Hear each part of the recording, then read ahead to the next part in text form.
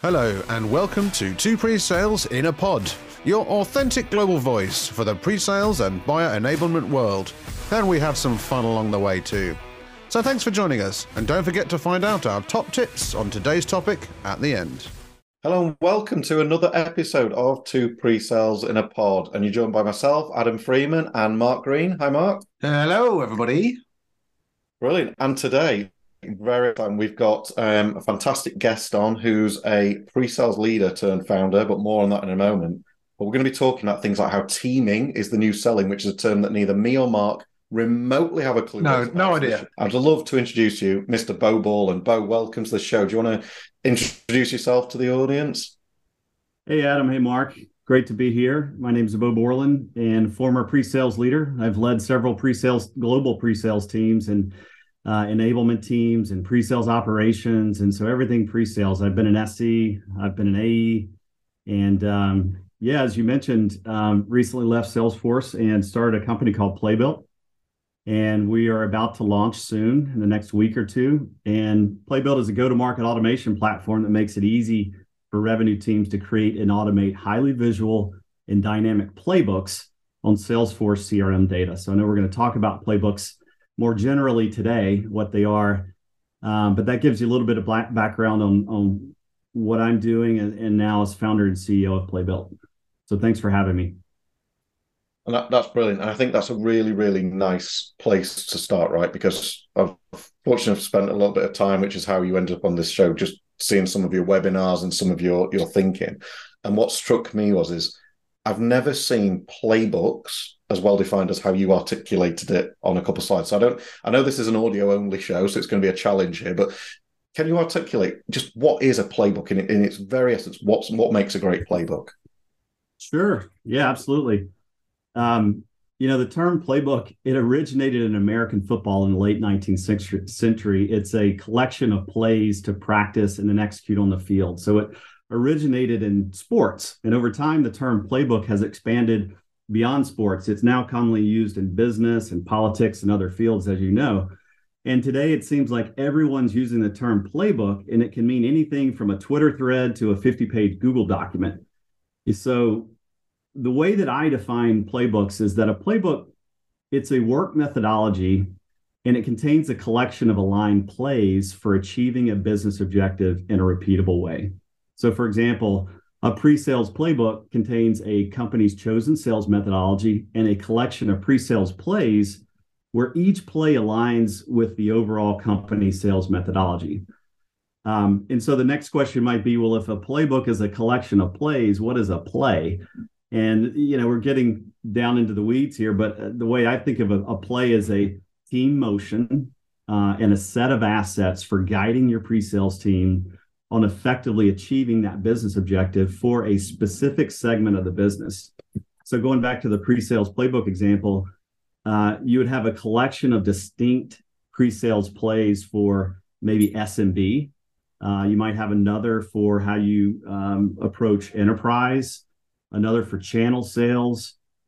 Each pre-sales play that you have would align with an overall sales methodology to make sure pre-sales and sales is staying in alignment. But that's how I define a playbook, as a collection of plays. Well, I think it's a really interesting way that you put it there, Bo. I've seen lots of playbooks in action, and what really captured my imagination with the way that you're putting them forward here is that most playbooks, when they involve sales and pre-sales and proposals and things like that, they've grown organically over time, and they've kind of just sort of figured out what works until, of course, then it doesn't, and you work out why that didn't work, and people don't. Well, it's kind of just that's how we do it. Organizing it properly and being able to understand which playbooks are working in which scenarios. You get a lot of marketing people doing A/B testing of go-to-market strategies. I've never seen pre-sales people doing quite as rigid A/B testing of playbooks. Is that something that you would recommend? Absolutely. We like to think about managing a playbook like agile software. It's got these stages. So we're all familiar with the building stage. The building stage is the fun part. It's where you collaboratively get together with your team and you define what is the gold standard. What is the best way to achieve this business objective in a repeatable way? And that's just the first stage, though. Then you've got to launch this playbook, and that's where you present to the team. Hopefully, they've helped collaborate in building it, but it's all about training enablement in the launch phase. And that's not easy, because what you're doing in the launch phase is you're getting buy-in to the playbook and you're getting adoption. And then after the launch phase, there's the running phase, which is, you actually go out and run this. You test it and you see what's working. You run it against accounts or you run it against opportunities. And over time, let's say a quarter, 6 months of running the play, you look at those plays and you say, well, which ones are working and which ones aren't? And this is where we move into the final phase, which is scaling. And this is taking a critical eye and saying these plays need to be modified. We've learned new corner use cases. We've learned new customer objections. Our product is changing. We've got new feature sets. So we need to adopt and evolve our plays in the scaling phase. So think of it as a 4-stage life cycle of how to manage your playbook across these 4 stages. And just remembering that building is the fun part. There's these other phases that like launching and training and buy-in that are really important and difficult. Yeah. Well, I'm going to steal a phrase from your website, but I will credit you with it. So, and attribution is 9/10 of the law. Make decisions and ship better outcomes. I love the idea of shipping an outcome. So you're not just shipping I've had these ideas. You can ship the results that come from those ideas. And I that's a proper spark. That sparked my imagination. What sparked yours to start down this complex path of creating a better world for quite so many people? Well, I've always been entrepreneurial, but I'll say, deep down, I've always been a builder. And my mom always tells me a story of when I was 5 years old. I spent an entire day moving a huge stack of bricks from one side of the backyard to the other. And strangely, this was not a chore that she assigned to me. It was my weekend activity. This is what I chose to do for the weekend, was move this stack of bricks because for me, it felt like play because I was building something.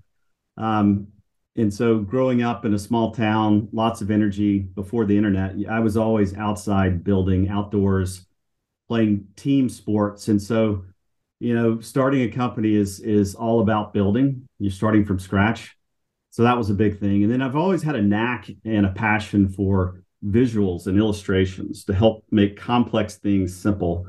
And the reason that's important is because, B2B is changing and it's getting more complex, and you need to drive a collective understanding. And one way to drive that collective understanding is to create visuals, create illustrations. I've always enjoyed doing that. I've always had a knack for doing that with my teams, and I've always found that it was worth the effort. So that's another reason. And then I'll give you one more, which is, and we've all experienced this, that feeling of winning as a team. So remember the first time we've all been in pre-sales or sales. Remember the first time that your team closed a big enterprise deal. You might have been the sales development rep who sourced the lead. You might have been the sales engineer who delivered the proof of concept. You might have been the AE who got the contract signed. It doesn't really matter the role. When your team landed that new logo, you suddenly experienced an overwhelming sense of accomplishment and pride. Your work was rewarding. It's very satisfying. The team's confidence skyrockets. Work feels really fun. And everybody in B2B go-to-market has experienced these, what I call wow moments. Like when the demo blew the audience back, or your team was the top performing region in the company. And so when you've experienced these wow moments as a team, you want to repeat that feeling over and over again. And I wanted to build a solution that really helped unlock team selling potential and foster that winning feeling among teams. So those would be the 3 reasons I would take this plunge into startup land is those 3 things. It's great to see new technology coming into the pre-sales tool stack. But I think you've done a great job. Fortunate to see some of what you've done, and it's seriously impressive. But there's two questions that are coming into my head, and I'm going to give you both, and then we'll probably circle back to the first one. But I'm interested to know your perception of how the pre-sales role in the go-to-market change is happening, because I think a lot of pre-sales leads I talk to definitely are trying to figure out where's my place in the go-to-market, how do I fit in.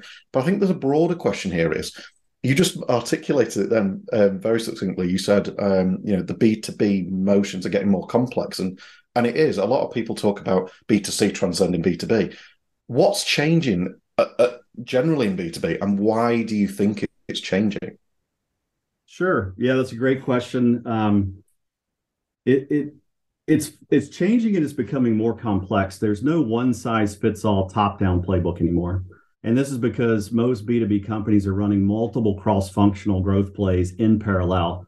Examples of those would be selling into the enterprise, or launching industry vertical strategies, launching new products or experiments, adopting new sales methodologies. There's always new sales methodologies coming out that new sales leaders come in and they want to adopt. And you mentioned it earlier, also layering in and adopting entirely new motions like product-led sales, a lot of channel or partner-led sales motions. There's also a strong movement around account-based marketing and selling, so identifying target accounts. So when you start to layer in all of these motions in parallel, I believe it requires a mindset that teaming is the new selling. It's no longer the image of the stereotypical AE, rainmaker, lone wolf, relationship builder, making everything happen. It's actually a cross-functional team that's involved in selling, especially if you talk about product-led growth. And so that's the change that I see. And if you're going to have really exceptional teaming to execute on these new motions, you're going to need, playbooks, because they're going to help you gain customer-focused alignment across these teams. They're going to help these teams adopt a common methodology. And at the end of the day, it's codifying a collection of unique plays, whether they're pre-sales, sales, for different segments of the business. And that's kind of really important, right? Because DemoFest just gone, I was speaking about KPIs and how different KPIs, actually, we need a new iteration of KPIs to track what we do now as a pre-sales team. Because you look at Consensus, state of the pre-sales report, most of the KPIs in the top KPIs submitted, all bar two, were tracking the middle to lower funnel in terms of their outcomes and their impact. But I know I'm talking to someone who's on my wavelength here, but pre-sales are not in that middle to lower funnel now alone, are they, Bo, in terms of your articulation of how they're working in the go-to-market, right? It certainly hasn't been my experience selling technical, complex solutions to technical buyers. The pre-sales team was involved from day one, early discovery, first discovery call. The pre-sales team is on that call. Of course, middle funnel, we're all in solution positioning. We're executing on pilots or proof of concepts, workshops. But even later in the sales cycle, you're starting to see more involvement in pre-sales, and, I hate to say it, in some cases, post-sales. You're starting to see a lot of blending of customer success and pre-sales. And so it's blurring the line post-sales where pre-sales gets involved. So to answer your question, I think definitely in complex, when you're selling a technical, complex solution, high ACV, long sales cycles, in my experience, pre-sales has been heavily involved in the selling from start to finish. It's very interesting that you talked about post-sales there. My session at DemoFest was about the buyer journey predominantly, and how they don't fit into any one silo within an organization. So you have marketing and sales and pre-sales and customer success and support. For the buyer, it's a very horizontal journey through all of that all at once. And so these playbooks, I really think it's interesting that could be applied to more than just pre-sales, or at the very least, making sure that the buyers don't get lost in a whirlwind of different ways in which they can find out what they need to do from pre-sales and from sales, trying to pull them in lots of directions. If you've got a playbook in place that's maintaining that smooth journey for the buyer through that organization, I think that's really interesting. Mm-hmm. But I think as much as pre-sales are probably finding the place in the go-to-market, the customer's also figuring out where our skills can help them in their buying cycle, right? So as much as a vendor has a go-to-market plan, buyers need to actually buy at the end of that, right? So actually, surely the premise of those, the B2B, the go-to-market plans, Bo, are that it creates the outcome and goes back to that whole point of shipping outcomes, right? It's like there's got to be some certainty of where we're going with this and why, right? From the point of view of the buyer. Yeah, you made a couple of good points there. One is I agree with what Mark you said about multiple customer journeys, and the first step, sort of just identifying what those different journeys are and trying to model those journeys so that the company can put down on paper, here's our defined set of journeys and how we're going to build a gold standard around what we're going to strive to achieve in delivering that customer through that buyer through that funnel. So that's one point. And then around go-to-market, the goal is defining what is the objective for this playbook and for a go-to-market. And I'll give you an example. So in pre-sales, our number one pre-sales business objective was to hit revenue growth targets by winning more larger deals in the most efficient way possible. That was our first overall business objective. And it's highly aligned with the job of pre-sales. The primary job function is, you want to hit your revenue growth targets by winning more larger deals in the most efficient way possible. And so that's our overall business objective. And then you get into, okay, well, what is the purpose of creating a playbook to meet that objective? Well, our purpose of the playbook is to codify a repeatable, scalable pre-sales motion that's been proven most effective at delivering on that business outcome. It serves as the gold standard that we will strive to achieve in this sales cycle, knowing that all sales cycles are not linear. You can't force the buyer through a funnel that they don't want to go through, but at least it's a standard that we're going to strive to achieve. And we can hire new people, bring them on, and let them know this is the standard, this is the default that we're shooting for. I don't know if that answered your question, Adam, or if you want to follow on to that. No, it does, right? But it probably leads on to more questions, right? Which is kind of, something that I speak to other leaders about, which is the onboarding of pre-sales people, right? That while there's all this change going on, and like Mark said, you're kind of transcending all these different job roles as you move through the buying cycle, right?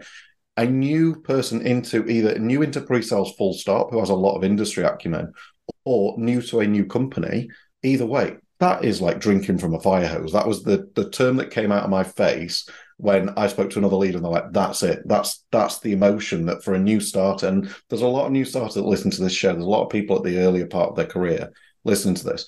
They're trying to figure out their place in the organization. Surely these playbooks give a certain level of outcome certainty to what they're there to do, and they understand their place in the engine, right? Yeah, and I don't know if we'll have time to get to this, but there's several principles that you can follow in building a playbook to help ensure that these playbooks are simple and that you get clarity at a glance. And this idea of creating a pre-sales playbook on a single page that's easy to understand for new hires and helps them understand what's most important in executing a deal. And it also, I have yet to see a playbook that you can't define on a single page. This playbook on a page concept also not only simplifies for new hires, but it also simplifies for other functions. There's this added benefit, because we talked about a little bit earlier, most functions, especially in the complex sale, don't know exactly what pre-sales does.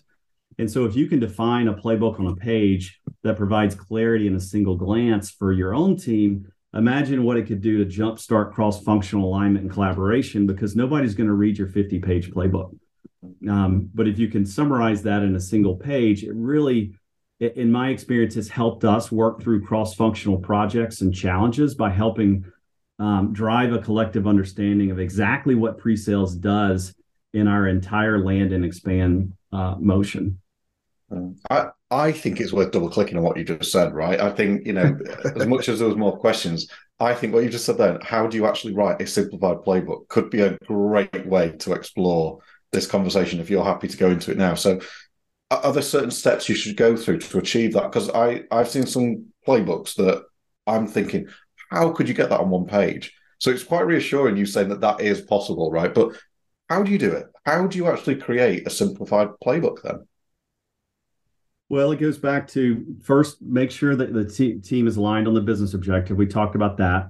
You're not going to solve every pre-sales challenge with a playbook. The playbook needs to have a business objective. So if your business objective, for example, is to hit revenue growth targets by winning more larger deals in the most efficient way possible, that's your business objective. And then your playbook is like, okay, well, we're going to codify how to do that. And we're going to follow a set of principles that'll keep us aligned on us to ensure that this playbook is going to be successful. And I call these principles PACER, PACER, PACER. The first is personalizable.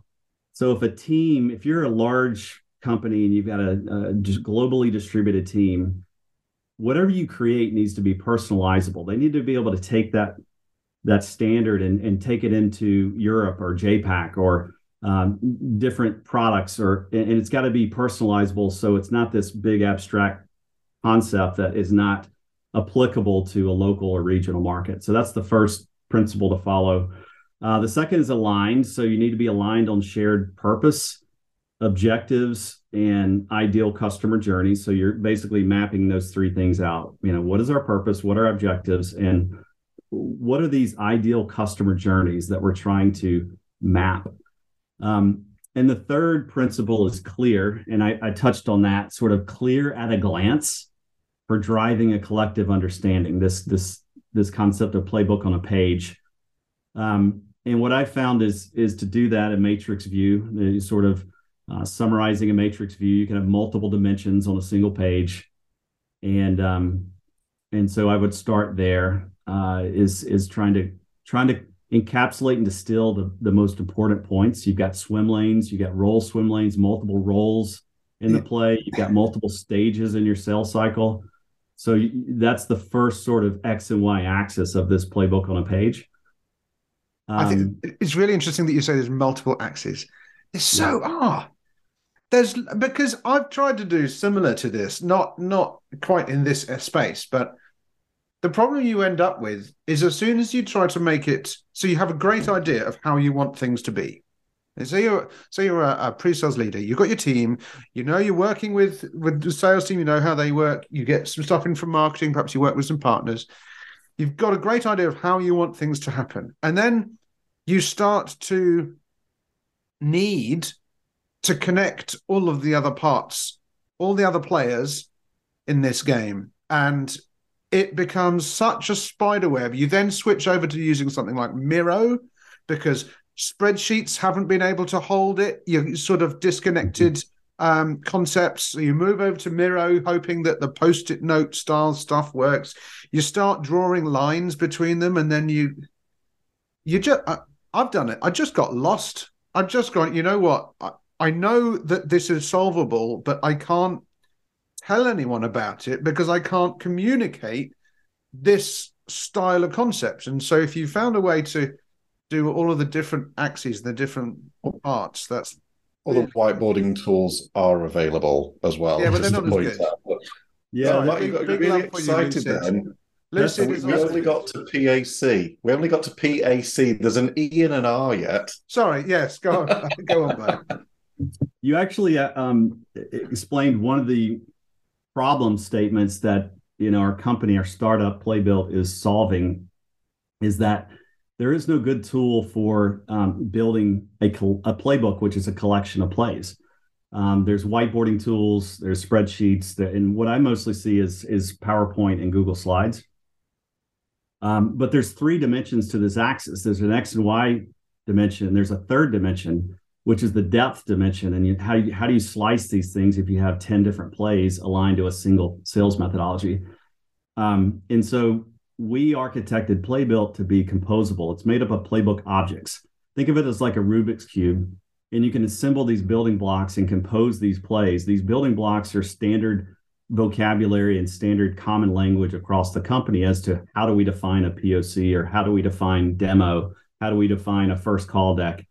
All of these assets and actions exist in a library of building blocks that you use to compose these plays.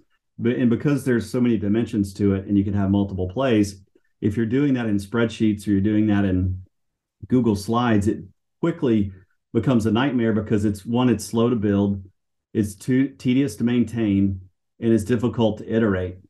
And so there's no way that you can manage a playbook like software because you're updating these different files and it's very tedious.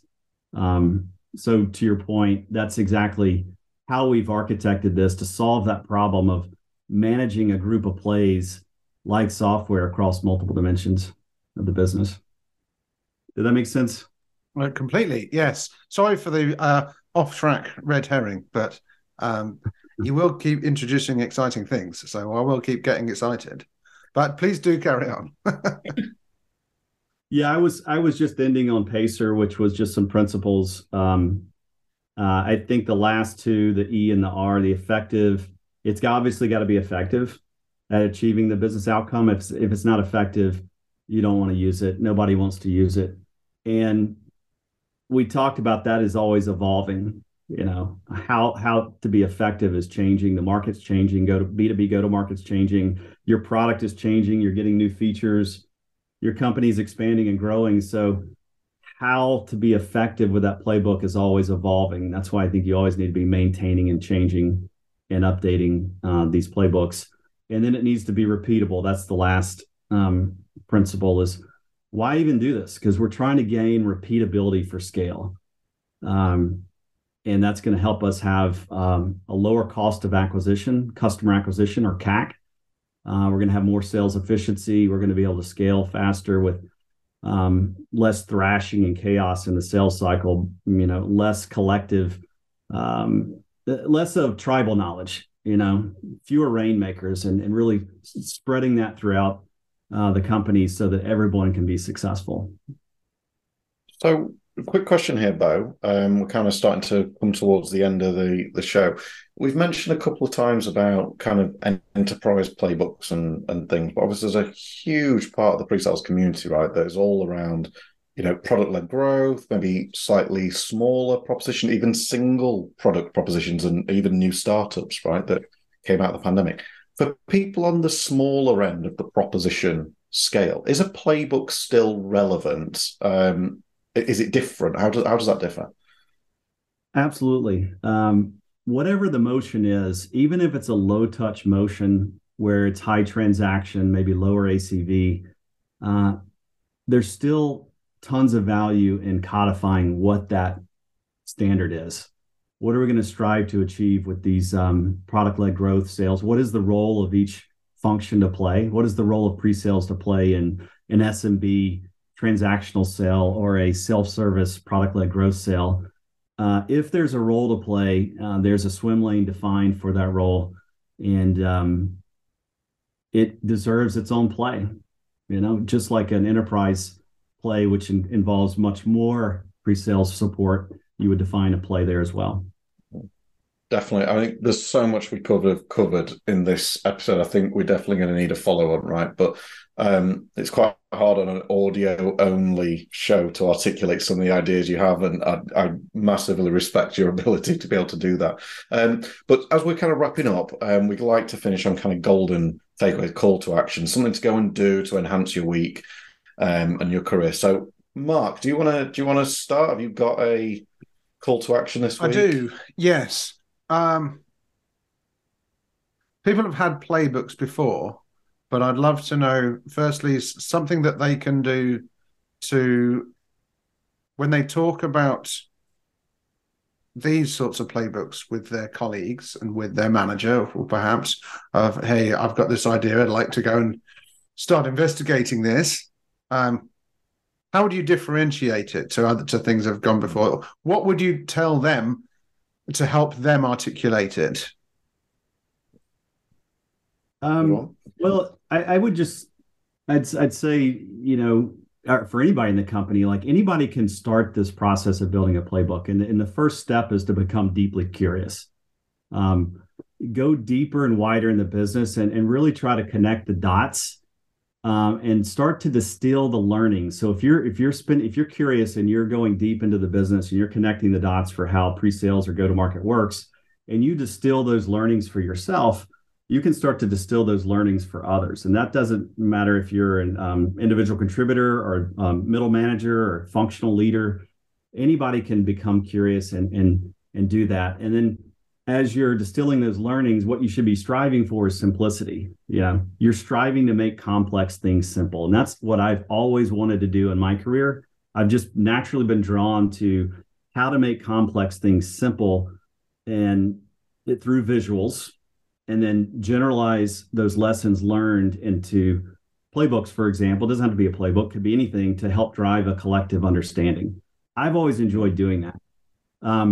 Another point I'll make around that, and this is for anybody in pre-sales, is learn to toggle your thinking. And what I mean by that is learn to toggle between top-down and bottoms-up thinking.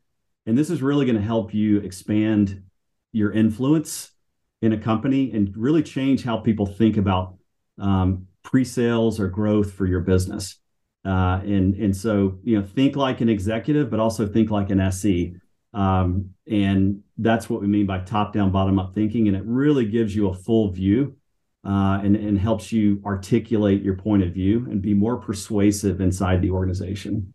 Boom. Well, that's a lot of that is awesome. Thank you both. Adam, in the final seconds as we wrap up, how about I was just to articulate something, right, that we've probably said in so many different ways. You said it in such an eloquent way. It doesn't actually matter where you're on the org to create the change you want to see within that function, right? So whether you're an IC or a contributor, go and start this thing. I've got a couple of call to actions. I'm going to cheat. I'm going to have two this week.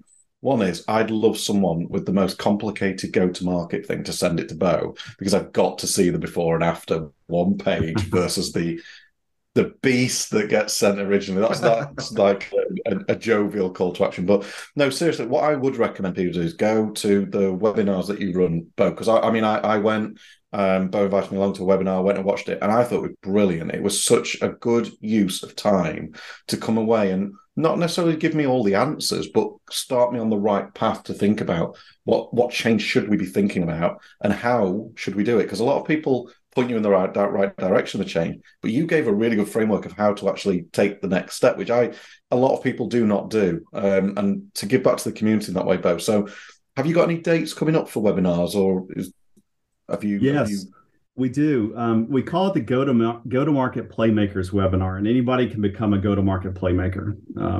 And the next webinar is June 15th, and it's 45 minutes.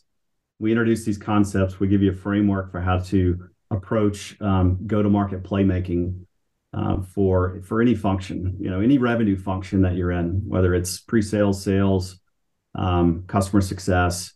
It's a way to think about go-to-market and then build it. It's an approach for how do you think about building playbooks and the roadmap of plays that you have to create. What is going to be the priority for which ones that you're going to create first?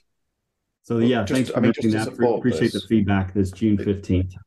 I think it's so important because I didn't walk away from that thinking I've learned a lot about Playbill. I learned a lot about building go-to-market playbooks, and particularly with pre-sales. So I think your ability to democratize that knowledge is admirable. And I think like the canvases that you show people how to use to give you an idea of what's in there, you are literally walking people through the tools and how to facilitate running a session to lead to a better playbook, right? Which I just think is brilliant for anyone to go through. So, and how do people sign up for that? Is it on your website, Bo? Yeah, there's a registration link on the website, which will take you into a Demio landing page, which is the webinar platform that we use. Cool. And you can register. And that's just, and the website is? It's playbuilt.com. And then within there is a go-to-market playmaker canvas under resources. And on that page, you'll see a link to the link to the webinar. Cool. Brilliant. Absolutely. That would be my big call to action, is go and actually sit through that. So, Mark, it's been emotional. Cool. We've covered a lot of ground, hasn't it? One, right? Goodness, time flies when you're having fun, and part of fun is play. So playbooks is right up there as a bit of a tenuous link to finish us off. Absolute pleasure to have you on, and I love people that take the initiative, go and try to make a difference in the world in which we live. Pre-sales people have been underserved, and day by day, they are better and better served through people that bother to put all of the stress and the strain and the long nights and the early mornings and all the rest of it. But it is worth it, and we are all benefiting from what you're doing. So thank you, Bo. And it's wonderful to have you on the podcast. It's wonderful to have everybody listening to Pre-Sales in a Pod. So from me, Mark, thank you very much indeed. And thank you, Mark and Adam, and it's been a lot of fun. And thank you for all that you're doing for the pre-sales profession that we all love. Brilliant. Right. Cheers. Well, I think that's a lovely note to end on. So, Bo, best of luck with your launch. Everyone else, thank you for listening, and we'll be back in a couple of weeks with another episode. Thank you. Bye. Bye. Thanks for listening to Pre-Sales in a Pod. We'd love to hear from you on LinkedIn.